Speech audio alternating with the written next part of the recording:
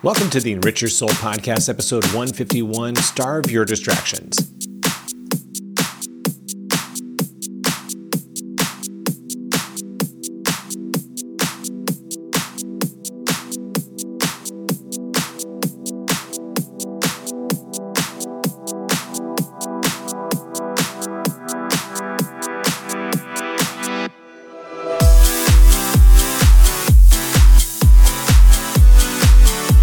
Welcome to the Enrich Your Soul Podcast. I'm excited to share this topic today because it is something that I have battled with. I have found a good groove with it, and I want to share this today because I think so many of us get to a point where we aren't optimizing our energy and our time and our focus.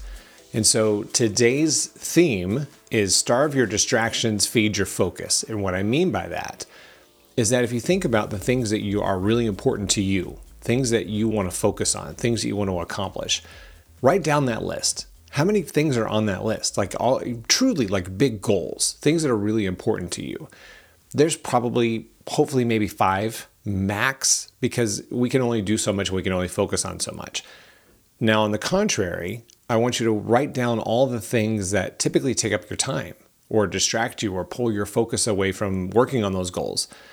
That list is probably a lot longer than 5. I mean, let's be honest. There are things that are distracting us all the time, whether it's notifications on our phone or social media or whatever is taking your focus and your energy away from what you should be working on. That list is very long. So what we need to do is starve that side of the line and start feeding our focus on the side of the things that we really need to accomplish. Now, even though you may have 5 goals or 5 different things or however many you have, there are going to be lots of different elements, activities, things that are going to support those 5. So you need to make even more space than you probably think. Because when you think about, well, I want to achieve a new job, or I want to get a promotion, there are lots of things that go into that activity that are more than just the one goal. So there's going to be lots of stuff. So you need as much energy as you possibly can find. Now, if you're sitting there saying, no, I've got it under control, I don't have any distractions whatsoever. Let's pause for a minute and let's go look at our screen time allocation and see where you're spending your time and how much time you're spending. This is often the conversation I have too when I talk with people about emotional intelligence and building in self-care in their routine. They're like, well, I don't have time for self-care. Yeah, you do. If you can find 5 minutes in your day, you have time for self-care. Well, that's even hard to come by. Really? And that's why I always go to the personal audit. Go to your life audit, figure out what you're spending your time on, figure out where you're giving your attention and your energy away to. And you can find 5 minutes if it's important enough to you. Now, that's the other part of this, is that if you look at your goals and you look at the things you want to accomplish, and then you look at your list of distractions, it may make the goals have a little bit more priority or less priority. Something may not be as important or as exciting to you when you look at the things that you need to do versus the things that you want to do. So really focus in on what's important to you and why you're doing it. That in of itself will help you determine the priority that you put on these goals and on this effort and on this time that you're spending. So a couple different things you can do today. Number 1, turn off your notifications. That is one of the top things that pull our distractions. That is why I probably will never own an Apple Watch, because I have never met anybody that has an Apple Watch that's not constantly looking down at their wrist every time this thing pings. So even if you're in a conversation, that is pulling your attention away. That is pulling your active listening away. That is pulling your focus away from those individuals. Now, there are lots of reasons I'm sure to have one. I just haven't figured them out. So turn off your notifications. 2, spend some time spring cleaning your office or your workspace. Make it very optimal for you.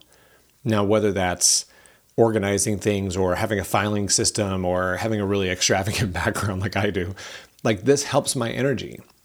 The art on the other wall that I have across behind the computer gives me energy. So those are important to me. But inevitably, once a week, I find time to sit down and really organize things, papers, notes, whatever I need to do, because it helps me stay focused. If I've got a bunch of stuff all over the place, I'm constantly paying attention to the mess. So turn off your notifications, clean up your office space, or optimize your workspace.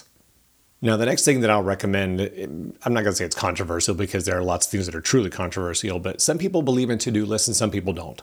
I'm a big believer in them, and I am also a self-proclaimed whiteboard nerd. I have a whiteboard over here that I keep notes and to-dos and things that I need to accomplish, because if it's staring me in the face, it's less likely for me to ignore it. It's less likely for me to kind of glean over it. So I have a to-do list. I have my big goals, and I have the sub things that I need to do in the short term to move those forward. I also use Monday.com. It's a great organizational tool. So use those tools. Find ways to make to-do lists. Some people don't believe in to-do lists. Some people are more distracted by them. It's your preference. But I found that when you break things up into smaller tasks and to-do lists, it keeps me focused and it keeps me accountable, because I can't not see this when I'm working in my space. So making to-do lists that feed up into your bigger goals, break things up, and it makes it more attainable as well. Because if you have these big goals and you're just shooting for the big goal, you don't have the steps along the way to accomplish them. And when you have the to-dos that are feeding up to the more important goal, when you compare those against the distractions that you may have, what's going to be more important? Hopefully the things that are going to move you to your goal. So that gives you a chance to focus more intently on those and pay more attention and energy to the smaller to-do list.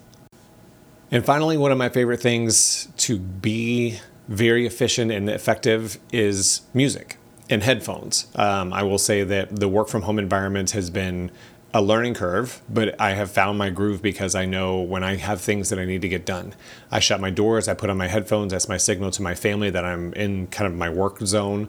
And I listen to music. I've got several playlists that I'll share in the notes of this show. I have several playlists that are more instrumental based, and they help me focus. Now, I have a hard time, especially if I'm writing content, listening to anything with words, because it just distracts me from what I'm trying to write about. So I have 3 or 4 playlists that are all instrumental, different energy levels. So I'll share those with you. So if you want to listen to some background music, if you need something to put your headphones on and focus to, I use it all the time. And it makes me feel more effective. It makes me feel more focused.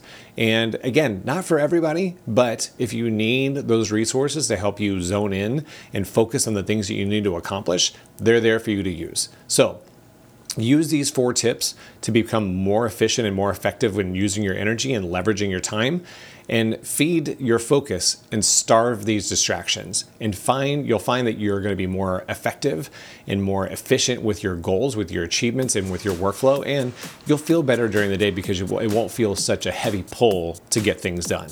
So thank you so much for listening to this episode. I'm really appreciative of all the support. Lots of big things coming soon. So please make sure you sign up for the newsletter at richbracken.com and follow me on social at richbracken1 on Instagram and Twitter. So thank you again for all of your support, and please share this episode with as many people as you possibly can, because you never know who's going to need a little bit of enrichment and a whole lot of focus. Thanks. Take care.